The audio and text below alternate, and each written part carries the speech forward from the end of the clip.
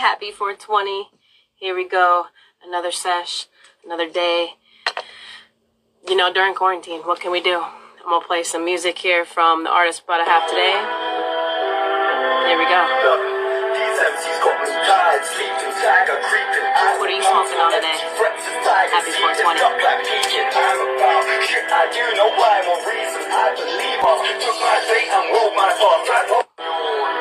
This is what we're gonna have on today, man. Check him out. Yo, Jess. Hey, how you doing? Guan, how are you? Good. Nice to meet you, man. I've been listening to all your music all day today. Thank you, legend. Yeah, I definitely enjoyed. So why don't you tell everybody exactly where you're from? So that yeah, I know. Sure. So I'm from London originally, from London, Brixton.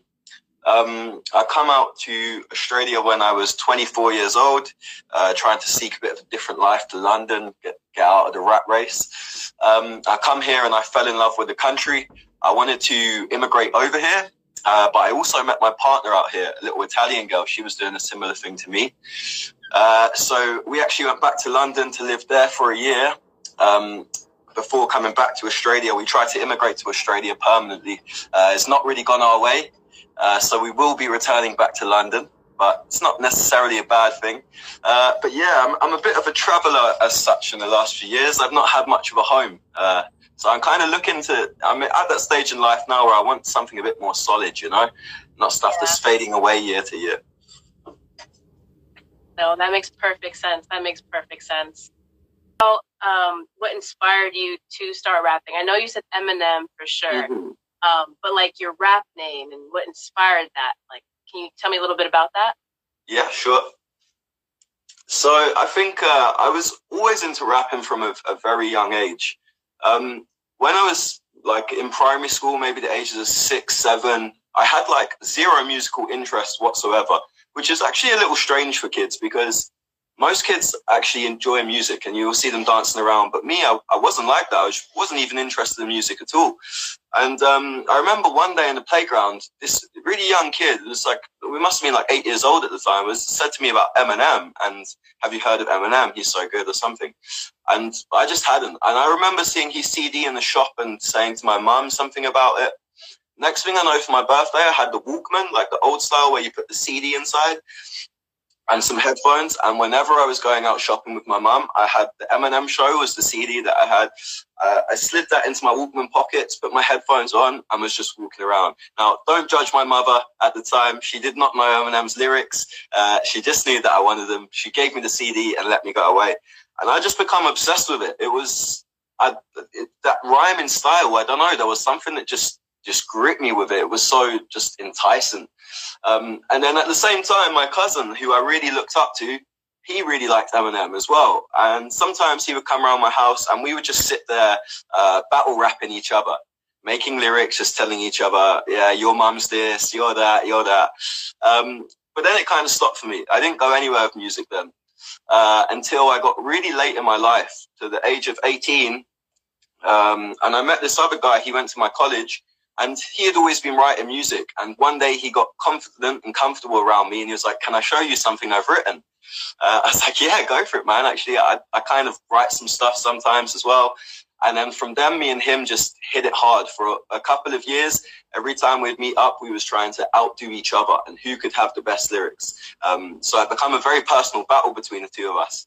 And then I think we both got a bit older and involved in a party life, shall we say. And the music just disappeared. It was no longer important. It was just, yeah, we didn't even really discuss it much anymore.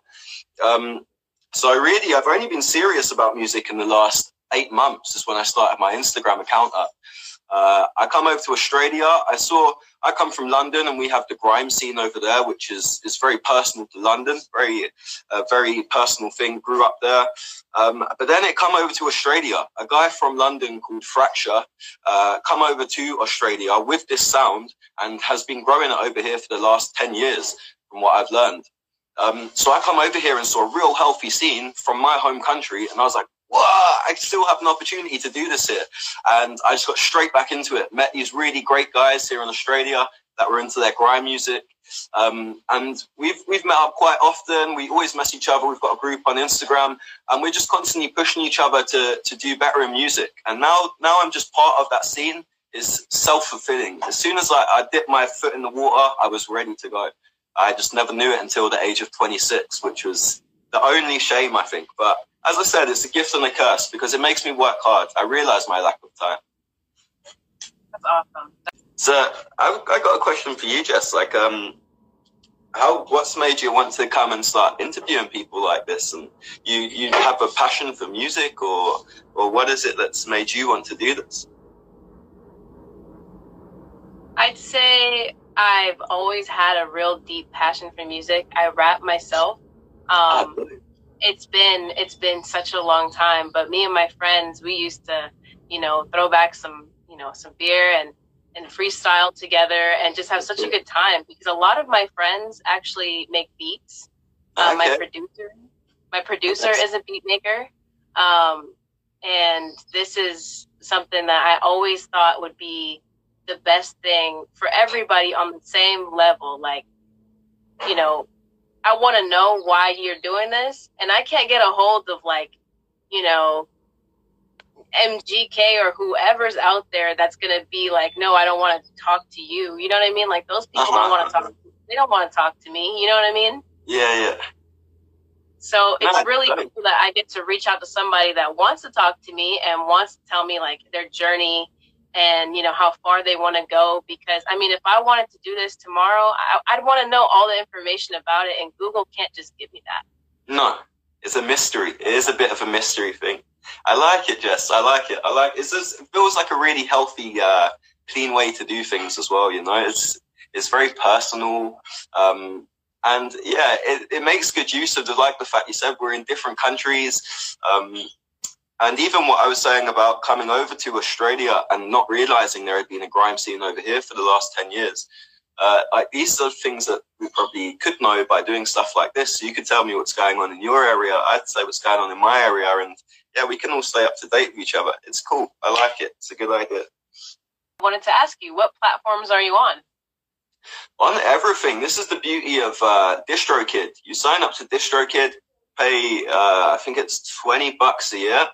And when you go to upload your music, it uploads it to literally every music store out there. Google, YouTube, Spotify, Deezer, everywhere. It goes everywhere in one click. It's an absolutely awesome, distribution thing it would be. But yeah, for $20 a year, unlimited uploads, and it sends it to everywhere. You can edit all your team and set percentages of who makes the money where. So yeah, I'd really recommend using DistroKid if you are into uploading music. But something, I don't know, this is a good question, Jess. Something I was watching the other day. So I watched this guy. He got 500,000 streams on Spotify for one of his songs. How much do you think this guy got paid for 500,000 streams? Man, I hope he made $500,000. Right? You'd hope. So this is, I found it pretty low. Some people have told me they found it good.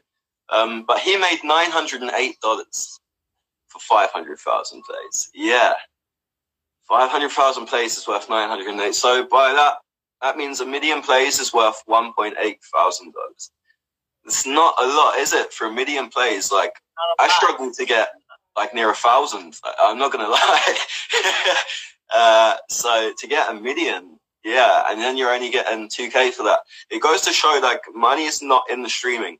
To be on social networking and on Instagram, the reason why I myself like to keep my Instagram updated with freestyles and upload my music to Spotify is because it gives people that like your music something to listen to and stay interested in you. But I don't think it's the way to making a lot of cash.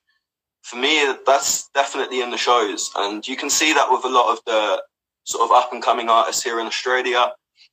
You got people like Jai Simpson, Wombat. They're pretty big names in Australia, but they're still making their money from going out doing shows every Saturday, Sunday. So yeah, it goes to show the money comes from doing the tours and stuff. I think the online presence is important because it gives you credibility and gives you something to show. Also, making music in general is important because you get better as an artist and you'll make better music. But if you really want to make money, I think getting out there and doing shows is probably the foundation to doing that in music. And to be honest, it will probably help a lot of your online presence as well. You get some nice footage going out there in shows. You might get booked for a festival.